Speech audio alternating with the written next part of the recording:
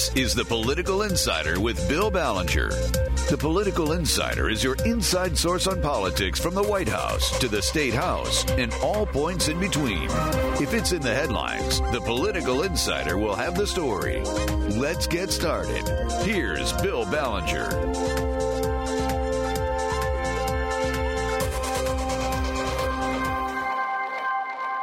Warriors of Michigan politics and government. Well, the candidates are coming to Michigan. Joe Biden, Democratic nominee for president, was in Macomb County on Wednesday, and Thursday, President Donald Trump was in an airport hangar in Freeland, just north of Saginaw, before a monster crowd at a rally. But I want to talk about the issue that has consumed this state for the past 6 months. Yes, it's the coronavirus. The coronavirus is bad enough, but it has been the reaction to it by politicians that has consigned much of Michigan to endless suffering. It took 75 years, 11 governors, and 38 legislatures, remember those are 2-year sessions of the legislature, to create a constitutional gridlock that has crippled the state's economy, closed schools and universities, destroyed businesses, suspended all sports and indoor and outdoor events, mandated face masks and social distancing, curtailed religious worship and funerals, poisoned political discourse even more than it already was, and damaged government's ability at all levels to address social and infrastructure challenges that will now grow ever worse. It all began with a classic law of unintended consequences passed way back in 1945 by the 63rd Michigan legislature. It was called the Emergency Powers of Governor Act, EPGA, let's call it, also known as the Riot Act. Clearly, the statute was enacted in response to the catastrophic 1943 Detroit race riot.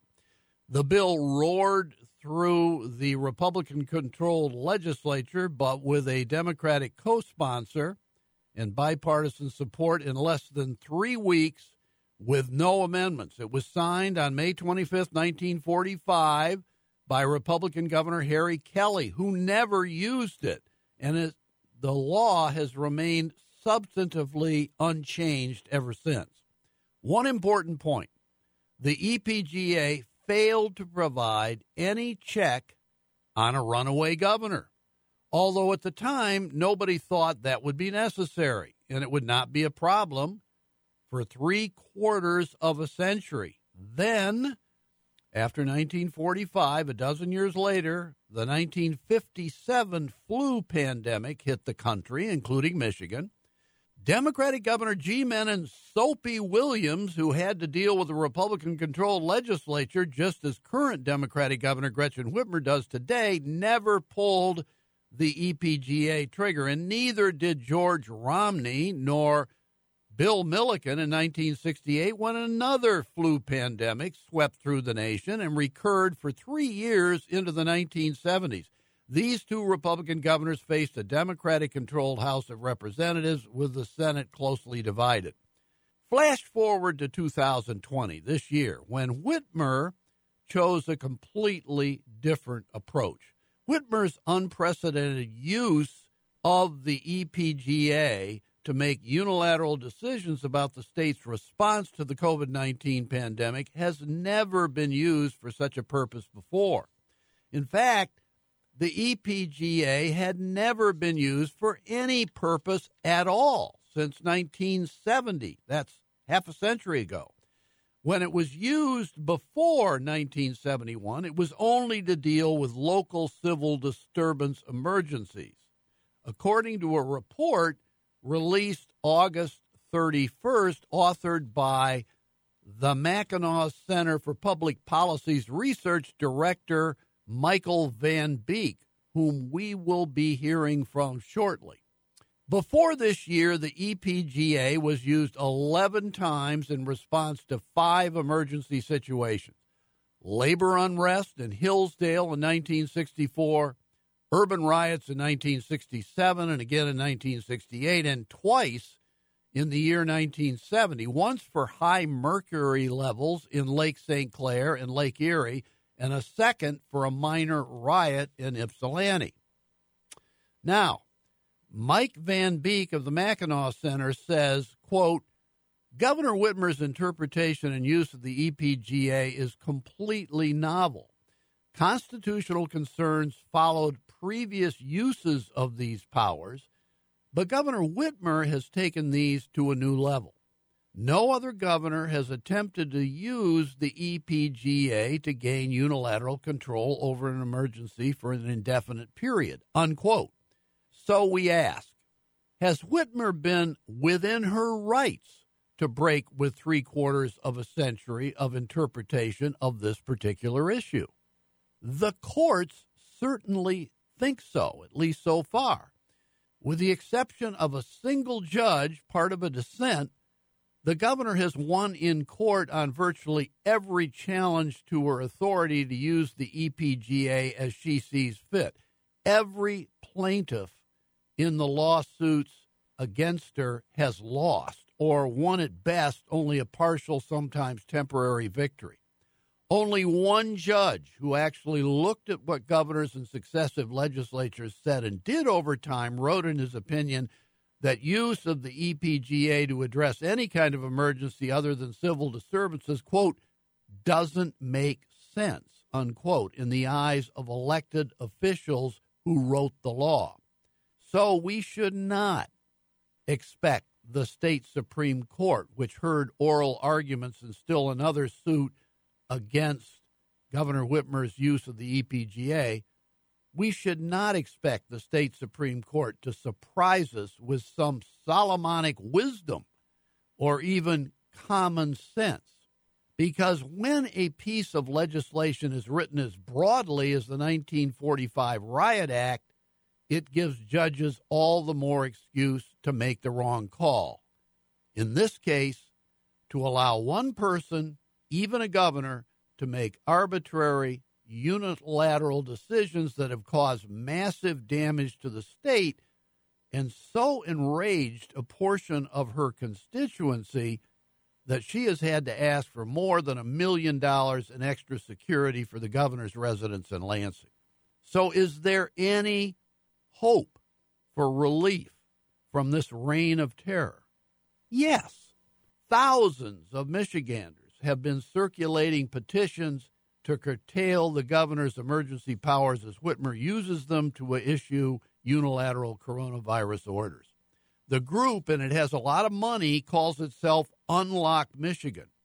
If successful, its petition language, based on Michigan's constitutionally guaranteed power of citizen initiative, would repeal the 1945 Emergency Powers of Governor Act that Whitmer continues to use.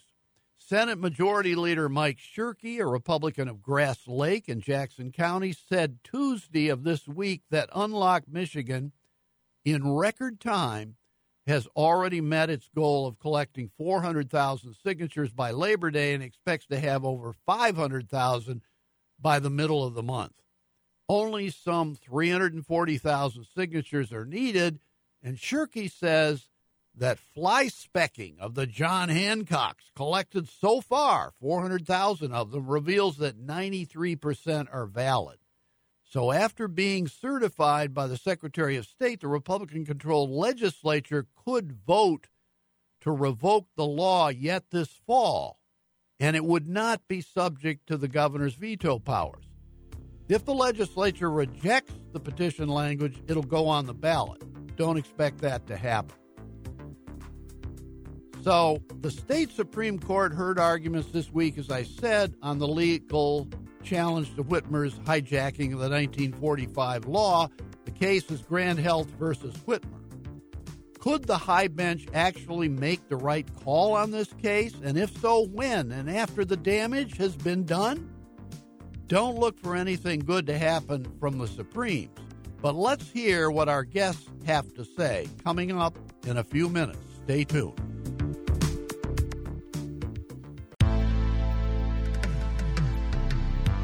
This is MTN, and you're listening to The Political Insider with Bill Ballenger. Here's Bill.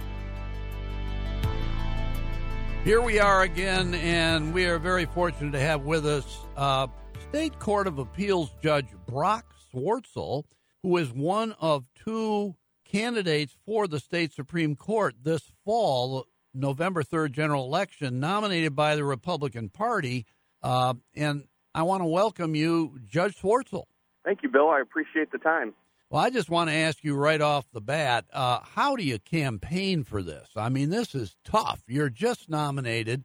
You're not a household name throughout Michigan. You've got very little time to raise money and campaign. What do you do between now and November 3rd? You know, you're absolutely right that this is a different campaign cycle than any we've seen. And so, you know, we're doing a lot of digital. We are doing some in-person events, using the appropriate social distancing and everything. We're doing a lot of Zoom calls, a lot of conference calls, getting my name out and my vision for the Supreme Court out on shows like yours. It's an all-of-the-above approach. And I have name recognition in a quarter of the state. I represent the 4th district, which is all of northern Michigan, most of mid-Michigan, and all of the UP. But you're right. You know, there's a challenge of getting your name out there and just working as absolutely hard as I can through November 3rd. Judge Swartzel, one of the things we talked about, in fact, the only thing we talked about earlier in the program was coronavirus and the response to it by Governor Gretchen Whitmer through her executive orders. And I believe you have already served on one 3-judge Court of Appeals panel hearing a challenge to the governor's authority to do what she's doing. And what was that decision? How did you come down, and what do you think it means?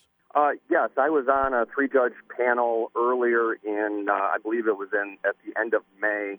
It involved Mr. Mencken, the Owasso barber, who, was being, the AG was trying to shut him down.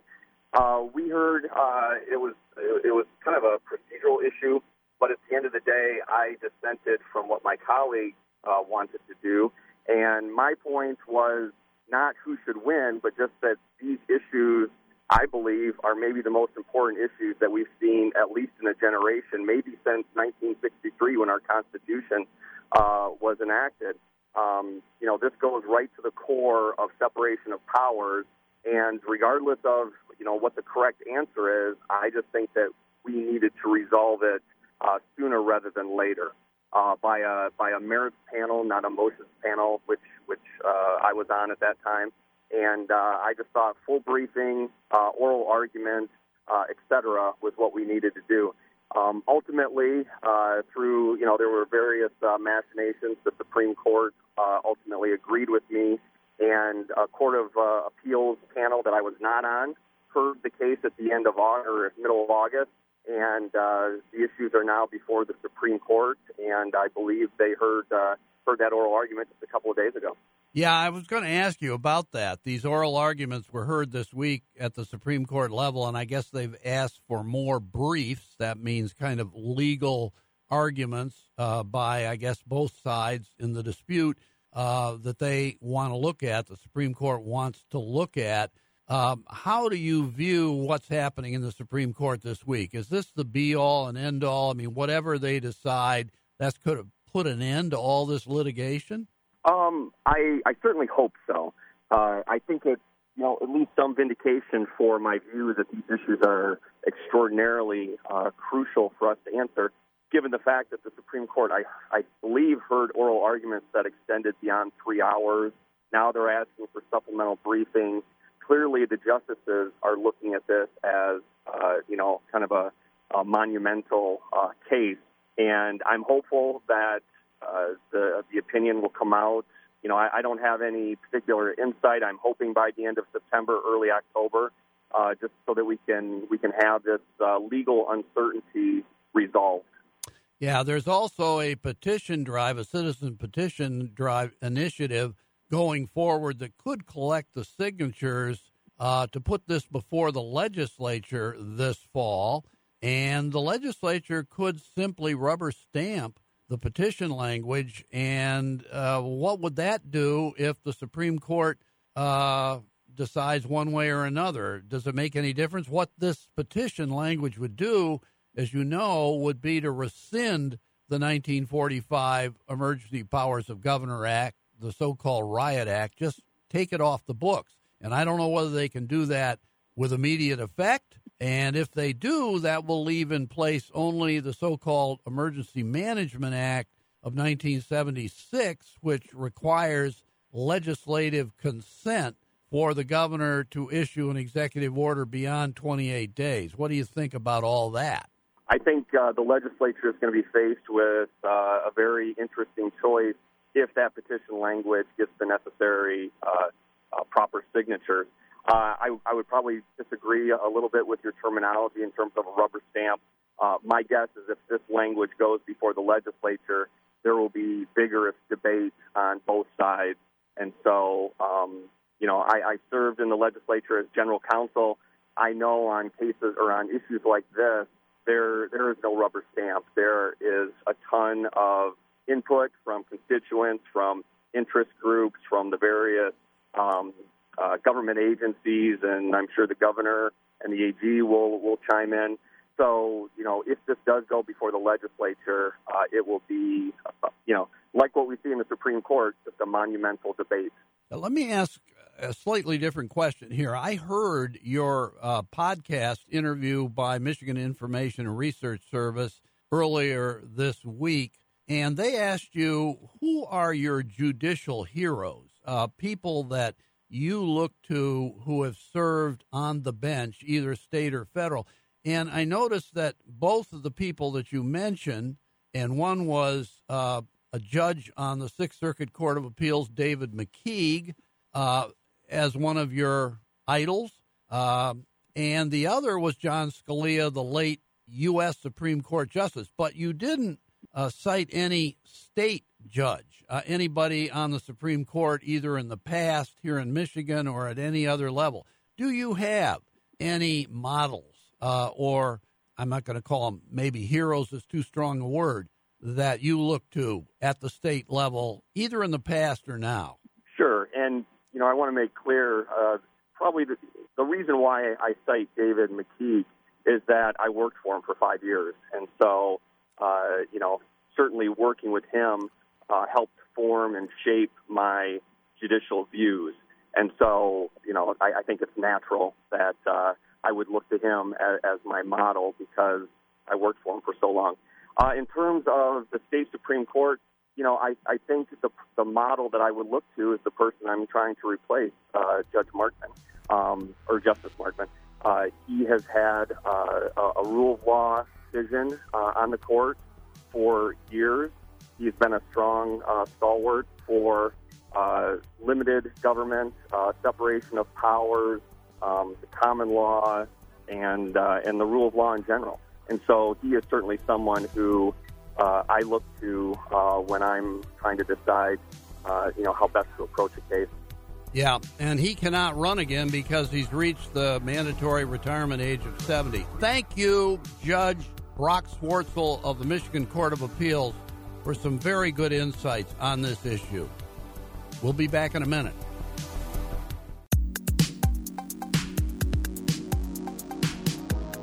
You're listening to The Political Insider with Bill Ballenger on MTN. Here's Bill. We have returned with somebody who knows more than anybody in the state, I believe, on the history of the Emergency Powers of Governor Act passed in 1945 that we mentioned earlier. And, in fact, he probably knows more about efforts by various governors even before that time to deal with any kind of an emergency or crisis. And he also knows a lot about the Emergency Management Act passed in 1976. We're going to talk about all of that with Michael Van Beek, who is the research director for the Mackinac Center for Public Policy, very prestigious think tank, we'll call it, in Midland. Welcome to the Political Insider, Michael Van Beek. Hey, Bill, thanks for having me on. Look, I just want to start out by asking you, where do you think we are right now with this lawsuit, which I think the Mackinac Center supports fully, and in fact, maybe is a plaintiff in it? You can tell us. Oral arguments were heard before the state Supreme Court this week on this issue. Where do we stand right now on this challenge, this latest challenge to Governor Whitmer's authority? Yeah, so that's right. This Michigan Supreme Court heard oral arguments earlier this week on Wednesday, and we should expect a ruling potentially in the next few weeks. And it is a lawsuit that we filed, the Mackinac Center Legal Foundation filed on behalf of some health providers who were restricted in providing health care to patients, and we also had one patient who was restricted from getting care. And this was during the time when the governor prohibited prohibited elective medical procedures. And since then, that order has been rescinded. And so that sort of point is not what the court is looking at any longer. What the court is looking at now is this much larger issue about separation of powers and whether or not, the governor can continue to use unilateral control for as long as she determines an emergency still exists in the state. So that's really the big question that the Supreme Court is taking up now. Well, the Emergency Powers of Governor Act, the EPGA, the acronym, has been in effect all this time, 3/4 of a century. Do you think, in your opinion, that Governor Whitmer's use of it now, certainly it's unprecedented, but do you think she has been wrong in perhaps deviating from her predecessor's use or non-use of it over time? Well, it's definitely unprecedented. So no other governor has used the law in this way. As you said, it was passed in 1945. One of the things that I found interesting in looking at the history of this thing is almost immediately governors started kind of toying with the idea of what they could use this law for. So Governor Kim Sigler in 1947, there was a labor strike for the Michigan Bell telephone workers, and the state was also experiencing widespread flooding. Some people were saying it was the worst flood that the state has ever had, and people couldn't communicate over the telephone in certain areas because of the strike. So Kim Sigler said, well, I might use this newly passed EPGA thing to force all you workers to go back to work. And it turned out to just be a threat, and he never did, and the strike broke, and things got sort of back to normal. But later, he considered using it again to set prices for fuel oil, because there was another labor strike that was impacting the price of fuel, and so he toyed with the idea there. He actually asked a legislative committee if he could use this, if there was something he could do to lower the price of fuel oil, and they said, sorry, there's not anything we can do to actually make that happen. So it has been toyed with being used outside of situations that didn't involve civil disturbances or riots, which was clearly the context in which it was created. But what Governor Whitmer has done, and the way she's interpreting it, is something that no other governor has attempted before. So it really is a fresh, new legal question for the Supreme Court to consider. Let me ask you a question that might be construed as a curveball I'm throwing you here, and that is, in 1957, there was a flu pandemic that hit the country, including Michigan, and you had politically a situation pretty close to what we got right now. You had a Democratic governor, G. Menon Williams, Soapy Williams, and he faced a Republican legislature. And have you found anything in your research that indicated that the governor did anything at that time, or anybody did anything in state government at that time to combat the 1957 flu pandemic? Because I got to tell you, the death toll from that pandemic, if you consider that the state was only about half as big as it is today in population, was just as bad at this point as the present coronavirus pandemic. I mean, it's hard for anybody to believe. I can hardly find anybody who even remembers the 1957 pandemic. Does that ring any bells with you? Yeah, I did look at how the state responded to previous pandemics.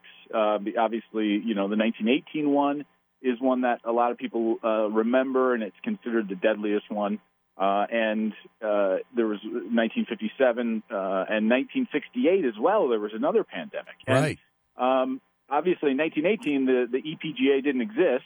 But in that instance, the governor did, Governor Sleeper at the time, did issue a proclamation that closed movie theaters and churches and left it up to local health departments to decide whether or not to close schools. But that only lasted a few weeks. That was in October of 1918, and the governor was under immense pressure right away to open back up movie theaters, especially movie theaters in Detroit, because that was the most popular form of entertainment at the time. In the other instances, in 1957, 1968, I don't see any. I can't find any evidence that the governors at the time did anything related to those. There's a lot of local health departments who were issuing guidance for citizens and things like that, but no statewide coordinated effort that I could see. And then, of course, nothing having a governor assume emergency powers to deal with those pandemics at the time either. Yeah, let me ask this. What did Governor Sleeper rely on for his issuing the orders he did in 1918 if the statute, the Emergency Powers Act, was not yet in effect? Nothing else was in effect. Didn't he just use the broad language of the Constitution? It would have been the 1908 Constitution to justify what he did, and could that be an argument for Governor Whitmer today if, in fact, the Supreme Court rules against her? Going forward, she could say, you know what, the Constitution gives me the authority to do what I'm doing, and I'm not even going to pay any attention to the EPGA or the Emergency Management Act of 76 or anything else. I'm just going to go with where Albert Sleeper went in 1918, only I'm taking it much farther.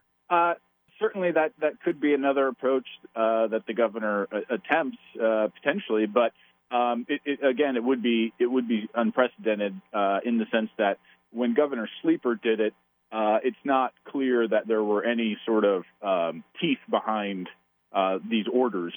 In fact, a lot of the language that he uses, it's very clear what he is hoping to do is to alert the citizens of the state about this problem and ask for their voluntary compliance to keep each other as safe as possible. So, and of course, this was also playing out where local public health departments were also issuing orders about certain businesses and churches and schools, and so it was much more of a localized event than what we have now. I mean, a key difference as well in 1918 is, the numbers, the information that the government had about the spread of that virus was much less than what we have now. Right. We've got to take a break. We got to take a break right now, but we'll be back in just a minute with Michael Van Beek, and we're going to continue this conversation. Thank you, Michael Van Beek. We'll be back in a minute.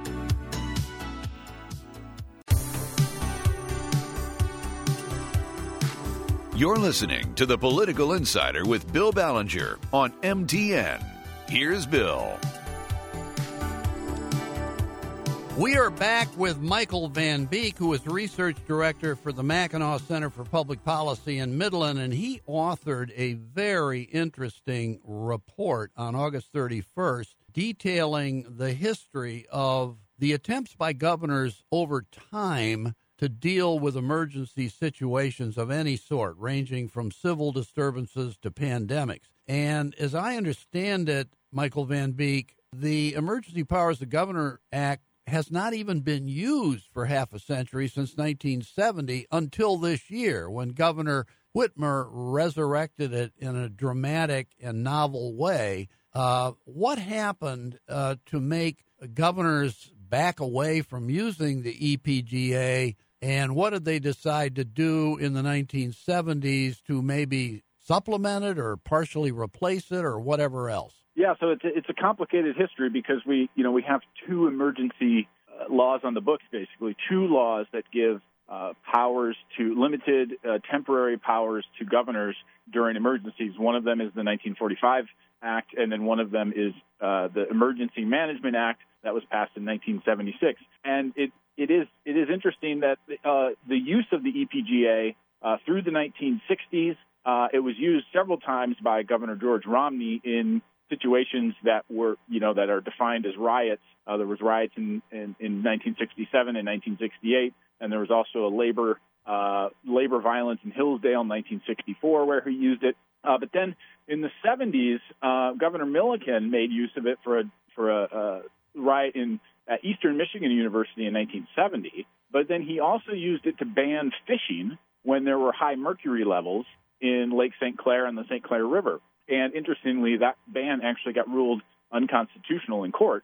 But after that, the state and Governor Milliken himself sort of led an effort to create a new emergency response mechanism, a new system to give the governor emergency powers, and that was in 1976 through this new Emergency Management Act. So that act specifically mentions pandemics as one of the purposes of its existence. So it is kind of a strange thing that we have had the one law in place while another new law was created to deal with pandemics.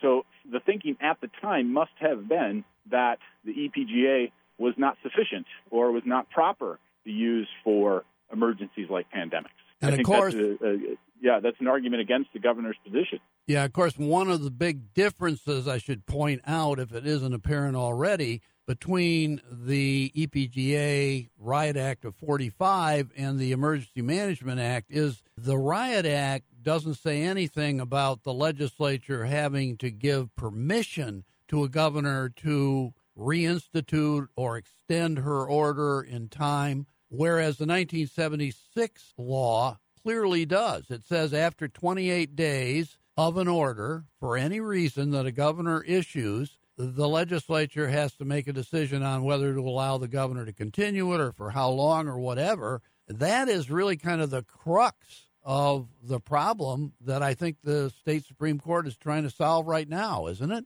It absolutely is definitely related to the separation of powers issue. Interestingly, when Governor Romney used the EPGA in the 60s during riots, he would issue a new executive order sometimes every day, which would sort of redeclare the emergency and the use of these localized powers to deal with the riot. It was almost as if Governor Romney thought that this emergency had sort of a natural expiration of, immediately, like a day long, potentially. But then the other interesting thing about that time limit is that when the 1976 Act was passed, one version of it that passed the Senate, I believe, didn't have that time limit in it. And then it wasn't until later that a substitute bill added it in, and initially it was 14 days only. So from 1976 until 2002, the limit on the Emergency Management Act was only 14 days. But then in 2002, they doubled it to 28 days when they modified it and added some more language related to terrorism activities. Obviously, that was in the wake of 9/11. Yeah, that's really interesting because 2002, John Engler, Republican, still would have been governor in his last year, and you would have had a Republican-controlled legislature. So obviously, right now, the governor, even Governor Whitmer, with her novel extension in power under the EPGA, she's put a time limit on her orders. I mean, she has said, I'm going to extend it until, and she mentions a time certain. She doesn't just say, I'm reinstituting it, and I'm not going to pay any more attention to it until I decide I need to rescind it. Unlike George Romney, who, as you say, was renewing it every day, saying, okay, I'm justifying what I've been doing by looking at it every day. Governor Whitmer says, okay, I'll keep looking at it, but I'm not going to do it in just a day. But she did put a timeline on it. What do you think about all that? Yeah, well, it's a confusing legal position that the governor is taking, in my opinion, because yet she is kind of subjecting herself to the time limit that is in the Emergency Management Act in the 1976 law by renewing these emergencies every 28 days. But her argument actually in court is that she doesn't have to do any of that because she can use the EPGA to just declare an emergency for however long she says it exists. So, and she also, when she issues these executive orders, she says in there, I issue this executive order through the Emergency Management Act to the extent that I can, even though I'm not getting the legislature's approval, which is clearly required in the law. So it's a really sort of convoluted legal position. And, it's, as we've said, it's just entirely novel. So, it's a new interpretation and something that the court is going to have to make a decision about, hopefully very soon. We're running out of time, but just one last question. This petition drive, initiative petition, let's say it sends the initiative to the legislature this fall. They get the signatures they need. The legislature says, okay, we are going to approve this petition language, which basically rescinds the 1945 EPGA and just leaves in place the 1976 Emergency Management Act. Let's say that happens while the court is ruling one way or another. We don't know how they're going to rule on the lawsuit. Going forward, what kind of confusion might this result in? Well, it could result in, depending on what the courts say, every executive order that the governor issued after April 30 could be invalidated. But the governor has a way to smooth this all out and to bring sense to it if that happens, and that is she could declare an emergency under the Emergency Management Act, and the difference would be after 28 days she will have to work with the legislature in order to extend that emergency. So she will have to compromise in some way to get the legislature either to extend that act and give her additional powers to deal with coronavirus, or they will have to end the emergency and deal with responding to COVID through normal means of governing, which obviously the legislature is capable of doing now. They're passing bills and doing their normal business. So that would be the way that we would respond to COVID. What about the language in the Constitution? Let's forget about laws, statutes, EPGA, emergency management. The Constitution seems to give the governor a lot of power. There's very general language in one clause in the Constitution. Could she just say, look, I have the power under the Constitution to do anything I want to? She could. I think it would be even a further stretch than what she's trying to do with the EPGA. So I don't think that would be a successful legal strategy. But the other thing, of course, that the governor could do, and that is complicating all of this in addition, is that the Michigan Department of Health and Human Services has epidemic orders that they can issue that can do things like limit gatherings amongst people, and it can be statewide. And local health departments have the ability to do this as well. So there are rules that health departments can institute that would do some of the same things that the governor wants to do. So we'll have to see. That might be another avenue that the governor explores if these powers of hers are deemed not properly used. Well, we could go on and on and on debating this, discussing this, but honestly, Michael Van Beek, you've given about as good an explanation as anybody's ever going to find or read anywhere about the history of the Emergency Powers of Governor Act and what the lawsuit is all about that's before the state Supreme Court right now. Thank you so much, Michael Van Beek, Research Director of the Mackinac Center for Public Policy, for being our guest. Thanks, Bill. My pleasure. We'll be back next week with still more